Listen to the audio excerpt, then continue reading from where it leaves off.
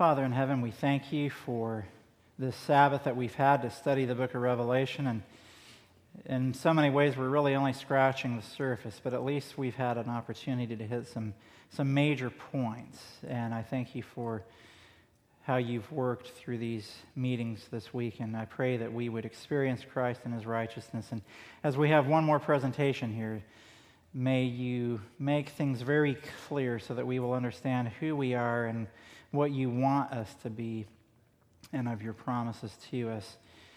So be with me now. Give me the words to speak. I pray this in Jesus' name. Amen. So the title for this last presentation is From Laodicea to the 144,000.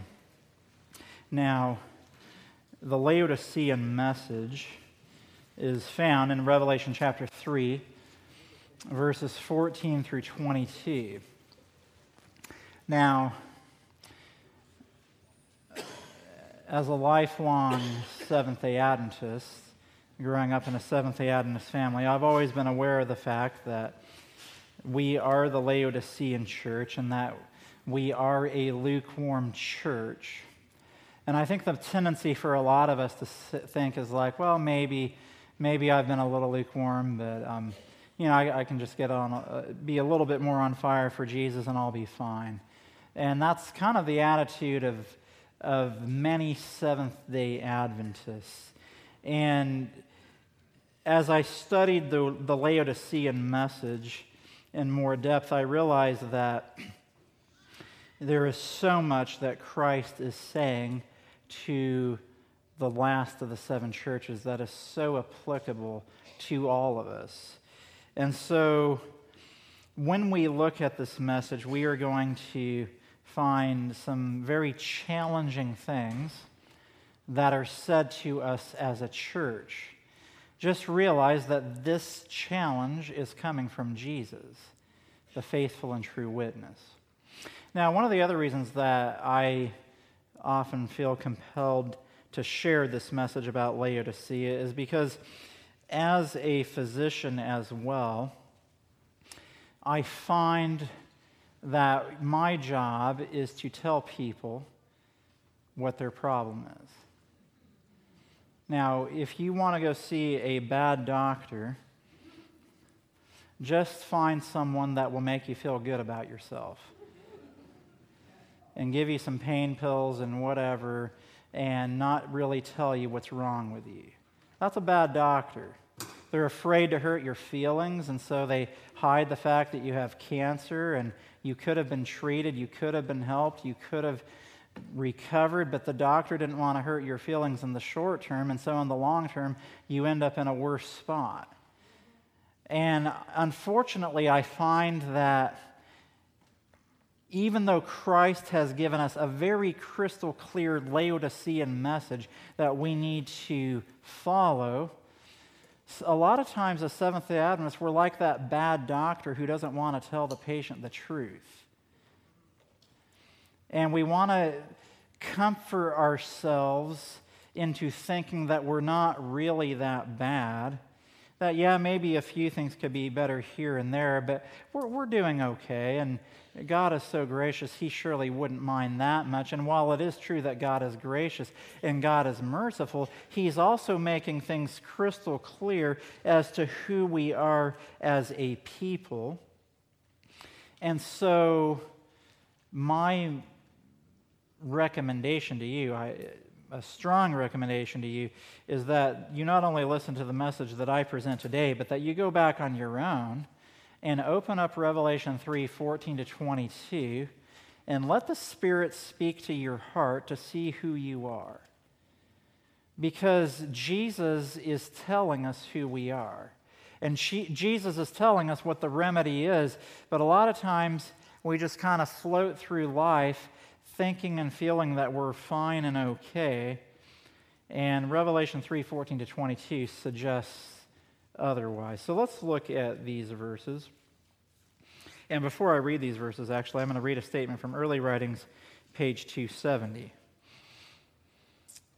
I asked the meaning of the shaking I had seen, and was shown that it would be caused by the straight testimony called forth by the counsel of the true witness to the Laodiceans. Now, I've also heard some people say it's time for the straight testimony, and then they give the straight testimony, and it's not Revelation 3:14 to 22. It's their particular idea about some fanatical extreme viewpoint. So the straight testimony has been a term that's been abused, but I'm just going to let inspiration to define it and say that the straight testimony is the words of Jesus found in Revelation 3:14 through 22. So when inspiration tells us that Revelation 3:14 to 22 is the straight testimony, you know that you're going to hear something pointed. But it's from Jesus. That's the good news. It is from Jesus. So there's going to be a shaking. I asked the meaning of the shaking I had seen, and was shown that it would be caused by the straight testimony called forth by the counsel of the true witness to the Laodiceans. This will have its effect upon the heart of the receiver, and will lead him to exalt the standard and pour forth the straight truth.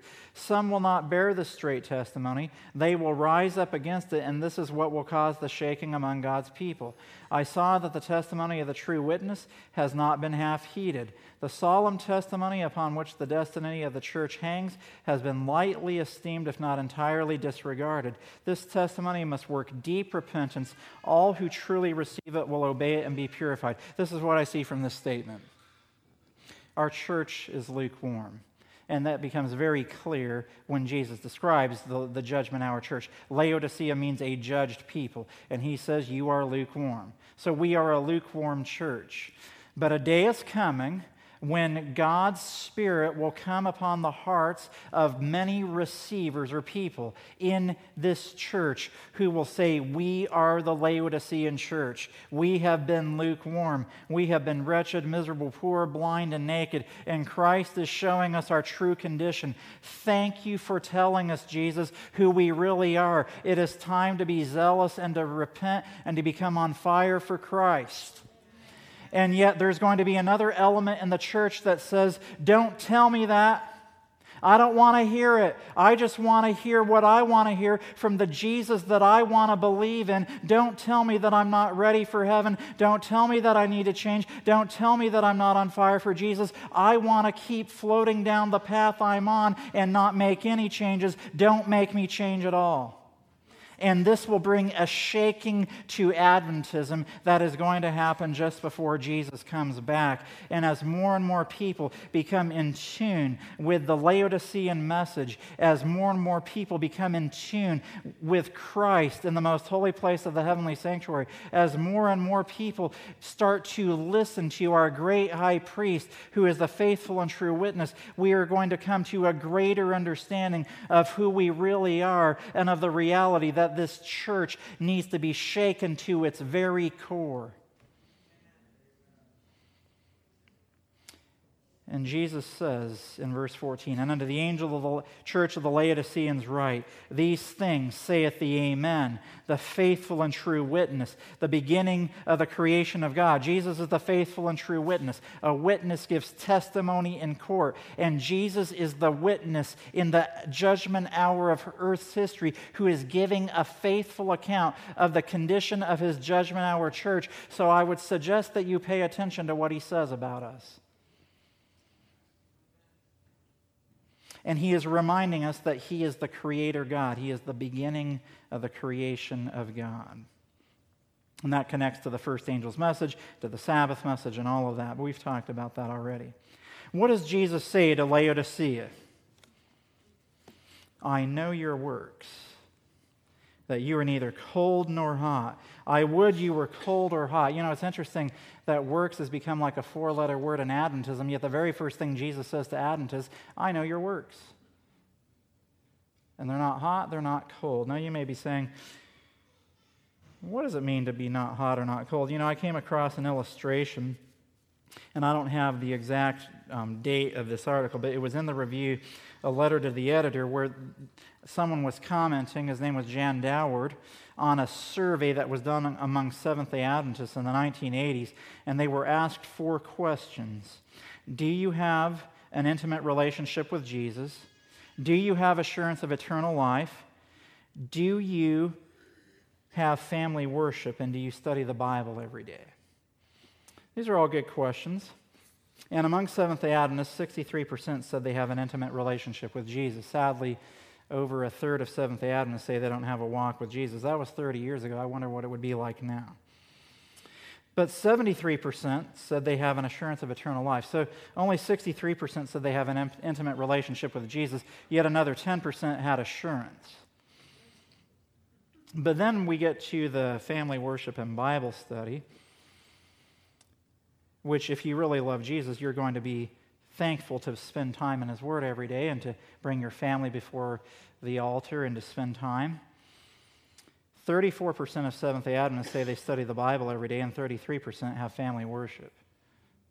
There's a disconnect here. Oh, yes, I have an intimate relationship with Jesus, and I know I'm going to heaven, but I'm not spending any time with Him, and I'm not bringing my family to spend time with Him either. That would be like me saying that I have an excellent relationship with my wife, and I talk to her maybe once every 2 weeks. And yet, Laodicea thinks that this is okay. And Jesus says, I know your works, that you are neither cold nor hot. I would you were cold or hot. You are my judgment hour church. You are supposed to be my demonstration to the world of what I can do in your lives in the judgment hour of Earth's history just before I come back. And yet you are not hot and you are not cold. And in verse 16 he says, so then, because you are lukewarm and neither cold nor hot, I will spew thee out of my mouth. Now the King James says spew you out. That means I will vomit you out of my mouth. You make me want to throw up. Now you may be saying, I thought this was coming from Jesus. Jesus says in the following verses, as many as I love, I rebuke and chasten. You know, sometimes the most loving thing you can do for someone is to tell them their true condition and to tell them that what they're doing is wrong. Yet so many times our churches now have become, when someone's living in sin, we're afraid to say you're living in sin, and so we try to placate them and sanctify their sin. And yet what we're really doing is we're making it harder for them to come back to God. And Jesus is saying, because you are lukewarm and neither cold nor hot, I will spew you or vomit you out of my mouth. Now, you may be saying, where's the evidence that we are neither cold nor hot? Where's the evidence that we're lukewarm? Where is the evidence that Christ is going to vomit us out of His mouth? Why is Jesus saying this about us as a people? Let's keep reading in verse 17. Because you say, I am rich and increased with goods and have need of nothing, and knowest not that thou art wretched and miserable and poor and blind and naked. Now, Jesus is not saying because you have so much money, that's why you are in the condition you are in. Now, it is true that here in North America, because of the affluence of Western society, it makes it even more so for us to become lukewarm. I lived in Trinidad for 2 years. Some of you have lived in third world countries at times in your life. And poor in a third world country is very different than poor here in North America. So there's that element, but that's not really what Jesus is speaking of here. He's speaking of spiritually rich. Laodicea says, we are spiritually rich. We are spiritually increased with goods, and we don't need anything else. Now, this can fall on whatever spectrum of Adventism you may be in, but there are Adventists who will say, we have it all. We know the truth. We know Daniel 8:14. We know the three angels' messages. We know where Jesus is in heaven right now. We understand all of the prophecies of Daniel and Revelation. We know that a Sunday law is coming, and so that's all we need. And yet at the same time, you're a grouchy, grumpy, mean, irritable, angry person all the time, but you know all of these truths. That's not going to take you anywhere. And that can lead you to be lukewarm and Laodicean. And then there can be the other side of things that would lead you to say, well, as long as I have Jesus, it doesn't matter how I live my life, so let's not worry about what we do. I just have Jesus. I don't need anything else. So that could apply to either side of the camp if you want to say such a thing. But Jesus is saying, you say you are rich, you say you are increased with goods and have need of nothing, and you do not know that you are wretched, miserable, poor, blind, and naked. Let me show you a verse from Scripture that talks about what it means to be rich. 1 Peter chapter 1, verse 7 says that the trial of your faith, being much more precious than of gold that perisheth, though it be tried with fire, might be found unto praise and honor and glory at the appearing of Jesus Christ. Now, this is how it connects to the Laodicean message. In verse 18, Jesus says, you think you're rich, but you're not. You want to know how you need to be rich? He says, I counsel you to buy of me gold tried in the fire, that you may be rich. So obviously, if all we had to do to get to heaven was to go buy gold, then we'd be good. But that's not what we're talking about here. What it means to buy gold is to experience faith that has gone through the fire of affliction. That's what it means to have faith. And to be rich in faith means that when your faith is tested in the fire of affliction, you come forth as gold. But here's what Laodicea says. We're rich.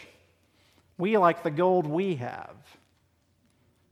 We like the faith we have. We like the righteousness we have. We have righteousness by faith. We have saving faith. We're on our way to heaven. We don't want to hear about this gold tried in the fire that will force us to be faithful to Jesus under the most trying circumstances.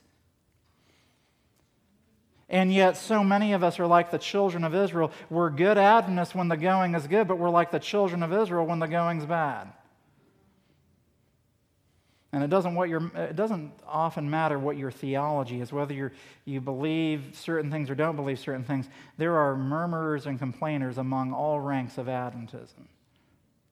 And Jesus is saying, you say you are rich and increase with goods and have need of nothing.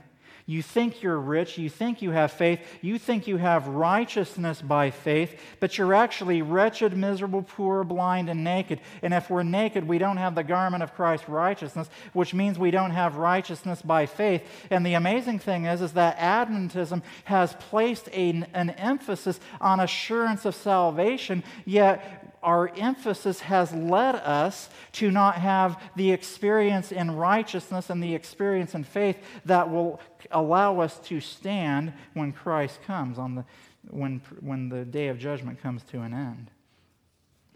So Jesus says, you are not righteous by faith, and in fact, you're wretched, miserable, poor, blind, and naked. What does it mean to be wretched, miserable, poor, blind, and naked? Well, I think you don't have to be a theologian to know that that's bad. Right? And that's what Jesus says about Laodicea. Yet nobody thinks of themselves as being wretched, miserable, poor, blind, and naked. Most Adventists think of themselves as being pretty good.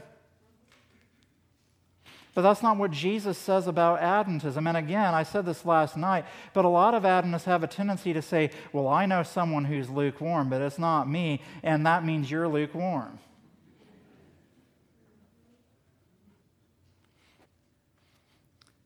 Let me show you a few places in Scripture that may give you a further insight into what it means to be wretched, miserable, poor, blind, and naked. The word wretched is the Greek word talaiperos, and it is found in only 2 places in the New Testament and in all of Scripture. And that is in Revelation chapter 3, verse 17, and in one other place. Do you know where that other place is? Romans 7:24, O wretched man that I am, who shall deliver me from the body of this death? Now, who is that wretched man in Romans 7? Well, when you get to verse 14, Paul says, for we know that the law is spiritual. This is Romans 7:14. For we know that the law is spiritual, but I am carnal, sold under sin. Now, this is a point that so many people have missed. But if you are sold under sin, that means you are a slave to sin. And Romans 6 says you are either slaves to sin or slaves to righteousness. And if you're slaves to righteousness or servants of Christ, you are actually his friends and you receive the free gift of eternal life. But if you are slaves to sin, you get paid. They're called the wages of sin, which is death. And Paul says, we know that the law is spiritual, but I am carnal, sold under sin. I am a slave to sin. He's saying, if you want to know what it's like to be a slave to sin, let me tell you what it's like to be a slave to sin. And in verse 15 he says, for that which I do I allow not. For what I would, that do I not. But what I hate, that do I. In other words, when I'm a slave, I know what I want to do, but I don't have the power to do what I want to do. So I do the things I don't want to do, and I don't do the things that I want to do because I'm still a slave to sin. I have not my life fully to Jesus. And in fact, in Romans 7, 1-4, you're told that if you want to be married to Christ, the old man must be crucified. The body of sin must be destroyed, that you should be married to another, even to him, to Christ, who is raised from the dead, because Christ does not commit adultery. He will only be married to one person at a time. And if you choose to be married to the old man, he's not going to be married to you. So you will be carnal, sold under sin, knowing that the law is right, knowing that the way of Christ is right, but you're still in slavery to sin, doing the things that you don't want to do and not doing what you want to do. And that's the definition of slavery. And unfortunately, this nation itself has a bad history of the early years of this nation of slavery, where the Africans were enslaved and they did the things they didn't want to do, and they didn't get to do the things they wanted to do. That's a definition of slavery. You are in bondage to your master. You are in slavery to the old man of sin. And yet the amazing thing is that Romans 7 has been so often misinterpreted that most Christians and even some Seventh-day Adventists now believe that slavery to sin in Romans 7 is the righteous experience by faith on the way to heaven. And yet Christ is saying, and Paul is saying, that is slavery to sin. And that is the experience of Laodicea. We think that we're righteous, we think that we're okay, and some of us think that because we have a theoretical knowledge of truth, even if we're not living up to it, we're going to be okay in the end, but we're having the wretched experience of Romans 7 of doing the things we don't want to do and not doing the things that we want to do, yet we comfort ourselves in thinking that if we know theoretical truth, God will save us in the end, but yet we're still to sin. And then there are others who think that it's just perfectly fine to be slaves to sin and think that as long as you accept Jesus, yet you're still in slavery to sin, that that's okay also. And yet Jesus is speaking to everyone. This is not okay. It makes me want to throw up. And then miserable is the Greek word elainos. It's found one other time in the Bible. 1 Corinthians 15:19, it's the same Greek word where Paul says, if in this life only we have hope in Christ, we are of all men most miserable. Now this is a hard saying, but this is Jesus speaking. But this is what Jesus is saying to Laodicea. You think you're rich and increased with goods, and you don't even know that you're miserable. And the sad thing about this is that because you're miserable, you don't realize that your hope in Christ is only for this life. You think that you have righteousness by faith, but you're still a slave to sin, and so your hope in Christ is really only for this life. You need to be zealous and repent of such a condition of slavery to sin. This is the faithful and true witness giving a straight testimony to Adventism. And you can see why Ellen White says this will bring a shaking to Adventism, because there are going to be plenty of Adventists who will not want to surrender the thought of being slaves to sin while still being able to be saved in the kingdom of God. And yet Christ is saying, if you want salvation, that slavery to sin must be put away. And by the grace of Jesus, it's certainly possible. And then he says we're poor, blind, and naked. If you're poor, that's the opposite of rich. To be rich is to have faith, as we saw in 1 Peter 1:7. To be blind is to not see our true condition. And to be naked, of course, is lacking the righteousness of Christ. Now you go to Zechariah 3, where Joshua is standing before the angel, and he has filthy garments. And you look at these artist renditions of this account, and often what they do is they'll have a white garment being placed over Joshua while he still has his filthy garments. But that's not what the Bible says. The Bible says actually that the filthy garments are taken away first, and then the garment is placed over Joshua. Let me read a few statements as we move along here. This is Testimonies, Volume 5, page 101. With what fidelity do these words portray the present condition of the church? Knowest not that thou art wretched and miserable and poor and blind and naked? Messages of warning dictated by the Holy Spirit are borne by the servants of God. Defects of character are presented before the erring, but they say, that does not represent my case. I do not accept the message you bring. I am doing the best I can. I believe the truth. Beware if you say such a thing. It might just be that you're Laodicean. Now, that is what I would call the diagnostic portion of the presentation. As a physician, I prefer the treatment portion better. But you have to know the condition to get the treatment. So I've given you the condition. Well, Christ has given us our condition. I've shared this with you, and I encourage you to go back and study this in more depth. But there is good news that comes after the bad news. Thankfully, Christ doesn't leave us saying, you're wretched, miserable, poor, blind, and naked. I can't wait to vomit you out. That's not what he says. Christ doesn't want to vomit us out. And by the way, I might add, with the shaking, the vomiting out, prior to being vomited out, you are part of Christ's body. If you are vomited out, that means you're shaken out. Does that make sense?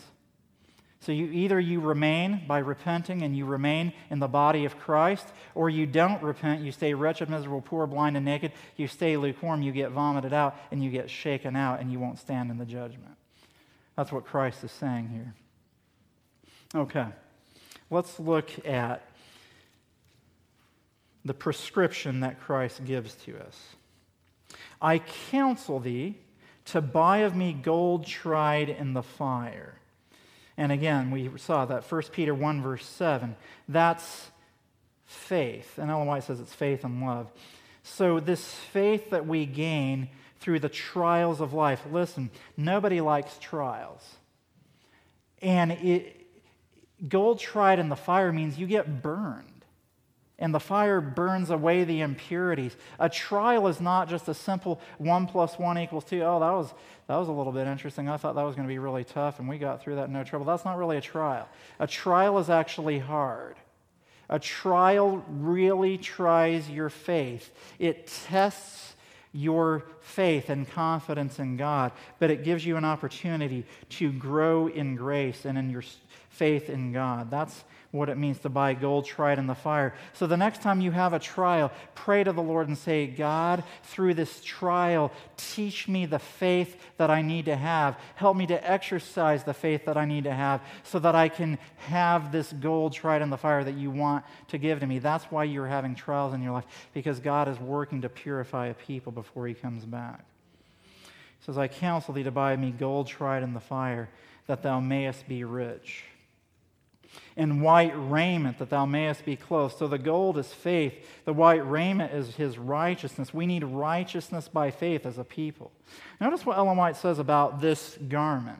In Christ's Object Lessons, page 311. This robe woven in the loom of heaven has in it not one thread of human devising. Christ in his humanity wrought out a perfect character, and this character he offers to impart to us. By his perfect obedience, he has made it possible for every human being to obey God's commandments. When we submit ourselves to Christ, the heart is united with his heart. The will is merged in his will. The mind becomes one with his mind. The thoughts are brought into captivity to him. Notice now, we are slaves to Christ. The thoughts are brought into captivity to him. We're not slaves to sin anymore. We live his life. This is what it means to be clothed with the garment of his righteousness. To be clothed with the garment of his righteousness doesn't mean that Christ puts his robe over you while you knowingly continue to live a life of willful sin.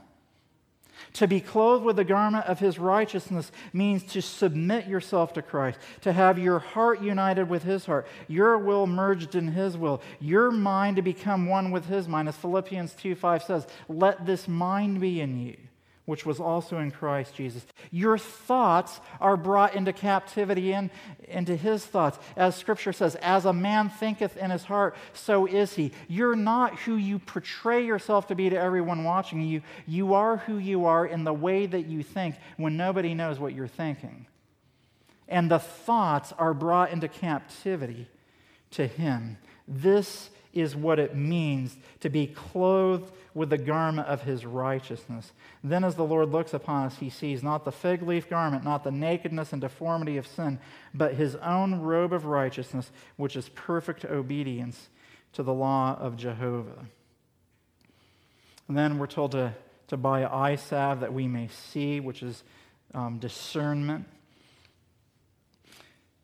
Verse 19, as many as I love, I rebuke and chasten.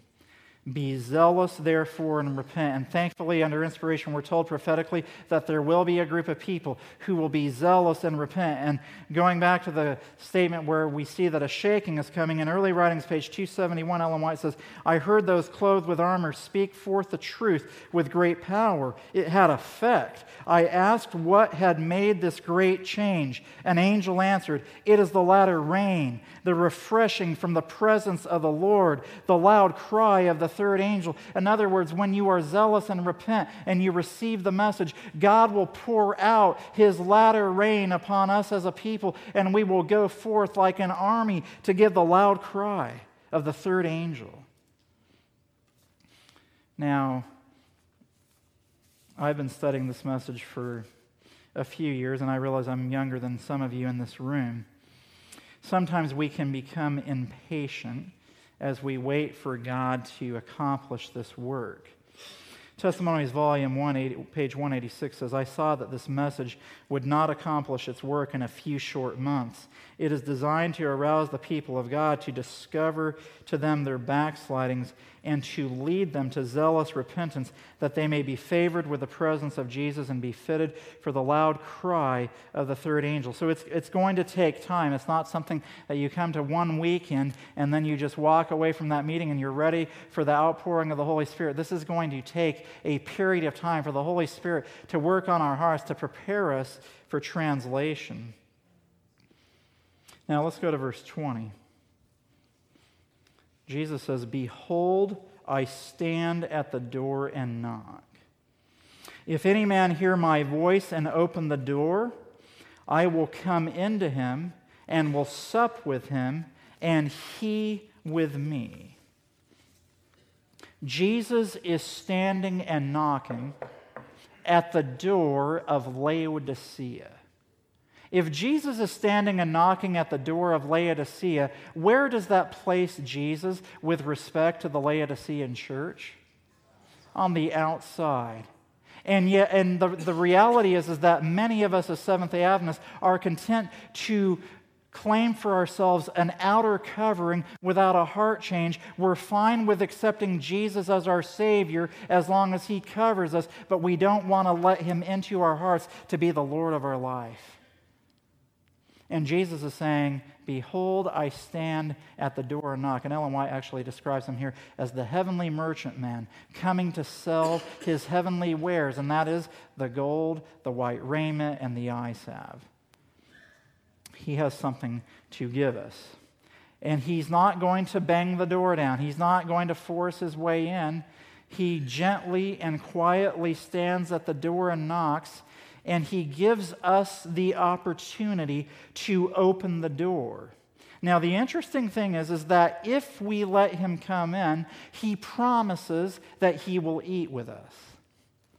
Now, if Jesus comes in and eats with us, who is the host and who is the guest? If Jesus is standing at the door knocking, he's the guest trying to come in, and we are the host. And we have the opportunity to host Christ in our heart. And if we let him come in, he will eat with us. But who feeds who? Does the host feed the guest, or does the guest feed the host? The host feeds the guest, and we are supposed to be the host. So how is it possible that we feed Jesus when he's the bread of life? Well, go to Matthew chapter 25, starting in verse 34. And this is Jesus speaking, and he says, "Then shall the king say unto them on his right hand, Come, you blessed of my Father, inherit the kingdom prepared for you from the foundation of the world. For I was hungry, and you gave me meat. I was thirsty, and you gave me drink. I was a stranger, and you took me in. Naked, and you clothed me. I was sick, and you visited me. I was in prison, and you came unto me. Then shall the righteous answer him, saying, Lord, when saw we thee an hungered and fed thee, or thirsty and gave thee drink? When saw we thee a stranger and took thee in, or naked and clothed thee? Or when saw we thee sick or in prison and came unto thee? And the king shall answer and say unto them, Verily I say unto you, inasmuch as you have done it unto one of the least of these my brethren, you have done it unto me." Now let me say this to you. If you're content to let community services take care of the poor and the needy, there's a really good chance that you're Laodicean. Oh, I'll just let community services feed the homeless, and they're probably just trying to get $5 off of me anyway to go buy alcohol and drugs. I'm not going to help them. I've seen 100 of them now. They're up to no good. And there are some people that are like that. I'm not denying that. And so you content yourself with saying, I know the truth. God, I thank you that I'm not like that vagabond who's trying to bilk me out of $10 so that they can go buy drugs. I know Jesus and I know the truth and I'm on my way to heaven. And Jesus is saying, I'm standing at the door and knocking. Let me come in because I'm hungry. And you can feed me with something. Now, let me say this. There is within the church sometimes an element called the social gospel that says we just need to feed the hungry, and who cares about truth? If we just feed the hungry, we're doing the work of Jesus, and it doesn't matter how you live your life otherwise. But James 1:27 doesn't say that. James 1:27 says, Pure religion and undefiled before God and the Father is this, to visit the fatherless and widow in their affliction, which would be to feed the hungry, and to keep himself unspotted from the world. So it's both. And in the church, what we have right now, I believe, are two classes of people where some are focused on being unspotted from the world, and others are saying, hey, we need to help the poor and the hungry, but they're not being unspotted from the world. And what we need is to blend so that we stay unspotted from the world, but we do the works of Christ and help those who are in need. And so when Jesus comes, look, you're not going to be able to opt out of this and just say, oh, you know what, I was too busy to feed the hungry. I was too busy to visit those who were sick or in prison or to help those who were in need. That's for community services to take care of. We have a department in the church that takes care of that, and I give offering to the church, so they're just taking care of that. That's Laodicean thinking, friends. And so we may know truth, but if we are not demonstrating the love of Jesus, it may very well be that we are lukewarm. And Jesus is saying, I stand at the door and knock. If any man will hear my voice and open the door, I will come into him and will sup or eat with him and he with me. So when we hear Jesus standing at the door and knocking, we realize that we need a conversion experience. And we say, Lord, I am sorry. I've been lukewarm. I've been wretched. I've been a slave to sin. I've had the Romans 7 experience. I've been wretched, miserable, poor, blind, and naked. I don't have your righteousness. Please come in, Lord. And as Jesus comes into our hearts, we then start to see people as Jesus sees them. And we don't label people with bad names and put them into camps. We simply see them as Jesus sees them. And we help the people that Jesus wants us to help. And we demonstrate the righteousness of Christ through acts of service to the poor and the hungry and those who are sick and in prison. And then Jesus says in verse 21, To him that overcometh, will I grant to sit with me in my throne, even as I also overcame and am set down with my Father in his throne. Ellen White has a correlating statement, Testimonies, Volume 1, page 187. Those who come up to every point and stand every test and overcome, be the price what it may, have heeded the counsel of the true witness, and they will receive the latter rain and thus be fitted for translation. Get this, friends. The Laodicean message is designed to prepare us for translation. We are not ready for translation. We are lukewarm. We think that we're okay. We think that we have what we need on our way to heaven, that if we just profess the name of Jesus and come to church and maybe pay tithe and do a good thing here or there, perhaps, that God will be content with the lives that we are living. Yet the reality, friends, is that we are living in the judgment hour of earth's history, and Jesus is about to come, and he's standing in the most holy place of the sanctuary in heaven, and he's the faithful witness giving testimony in court, and he looks down at his Seventh-day Adventists, and what he sees are a bunch of lukewarm people who are more focused on the present life of living in this world and of doing our jobs and whatever we may be doing. And he sees a group of people who are content with lukewarmness.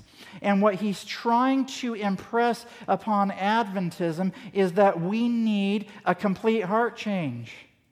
That we are wretched, miserable, poor, blind, and naked, and that it's time to stop being complacent and content to be like everybody else around us, that it's time to start listening to Jesus and to repent and to follow him and to hear his still small voice as he knocks on the door of our hearts. And as we let him come in, this is the same thing as the mystery of God. Christ in you, the hope of glory. In Christ in you, the hope of glory, yes, it involves overcoming every sin in our lives, but it also includes being like Jesus and having a heart for people like Jesus and helping people the way Jesus would help them, and not saying, oh, well, my pastor will do that, or the elder will do that, or my church department, the community services will do that. No, you are to be a witness to the ends of the earth of Jesus yourself. Don't expect that you're going to be filled with the Holy Spirit under the power of the latter rain to give the loud cry when the earth is lightened with its glory, to be a demonstration of the character of God, if you're not willing to help the poor, the needy, and the downtrodden even now, right now. And we as a church need to repent of our indifference to the least of these, our brethren. God is working to bring conviction to our hearts and minds that we will be ready for the coming of Jesus. We as a Laodicean church have left Jesus outside the door. And we think that if we make a profession of godliness, that will be good enough. But a day is coming when many Seventh-day Adventists are going to hear the voice of the faithful and true witness, and they will let Jesus come in. Christ in you, the hope of glory. So we will go from a lukewarm church in the seventh church to the time we get to the end of the seals. The 144,000 are sealed in their foreheads, and that group of people, the 144,000, come from that second Advent movement described in Revelation chapter 10, that Jesus raises up so that the mystery of God can be finished. Christ in you, the hope of glory. So you go from Laodicea to the 144,000 from the second Advent movement, who will be the revelation of Jesus Christ, so that Revelation 18 can happen, so that the angel can come down from heaven, so that the earth will be lightened with the glory of God's character just before Jesus comes back. And when the world sees that we are like Jesus, they will actually listen to what we have to say. And that is what we as Seventh-day Adventists need right now. And if you want to have that experience, I would invite you, as far as possible, to kneel with me as I say a closing prayer as we come to the end of our presentations. If you want to have this experience of letting Jesus come in to do the works of Jesus and to be kind and loving like Jesus, that is what we all need, and that is what the book of Revelation is all about, and that is what we are here for. So let's kneel and pray as far as possible. Father, I thank you for everyone who has come to these meetings this weekend, and I know that we all need to be zealous and to repent, that we have all fallen short of your glory and have sinned, and that we have been Laodicean, that we have been lukewarm. Forgive us for being in such a condition that it makes you want to throw up. Help us to learn to love you so that we will live our lives in a way that will bring honor and glory to your name, and that we will let you come in, and that we will buy gold tried in the fire and white raiment and eye salve, so that we will have your righteousness by faith, and that you will dwell in our hearts, and that Christ in us, the hope of glory, will be a living reality, and that we will then go forth with that experience to help those who are poor and hungry and needy and who need the love of Jesus in their hearts and in their lives. Forgive us for where we've fallen short of this, and may we, by your grace, come up to the standard that you've given to us. And by your grace, may we be overcomers at last and fitted for translation. And may that day be very soon, I pray. In Jesus' name, amen. This media was brought to you by Audioverse, a website dedicated to spreading God's Word through free sermon audio and much more. If you would like to know more about Audioverse, or if you would like to listen to more sermons, please visit www.audioverse.org.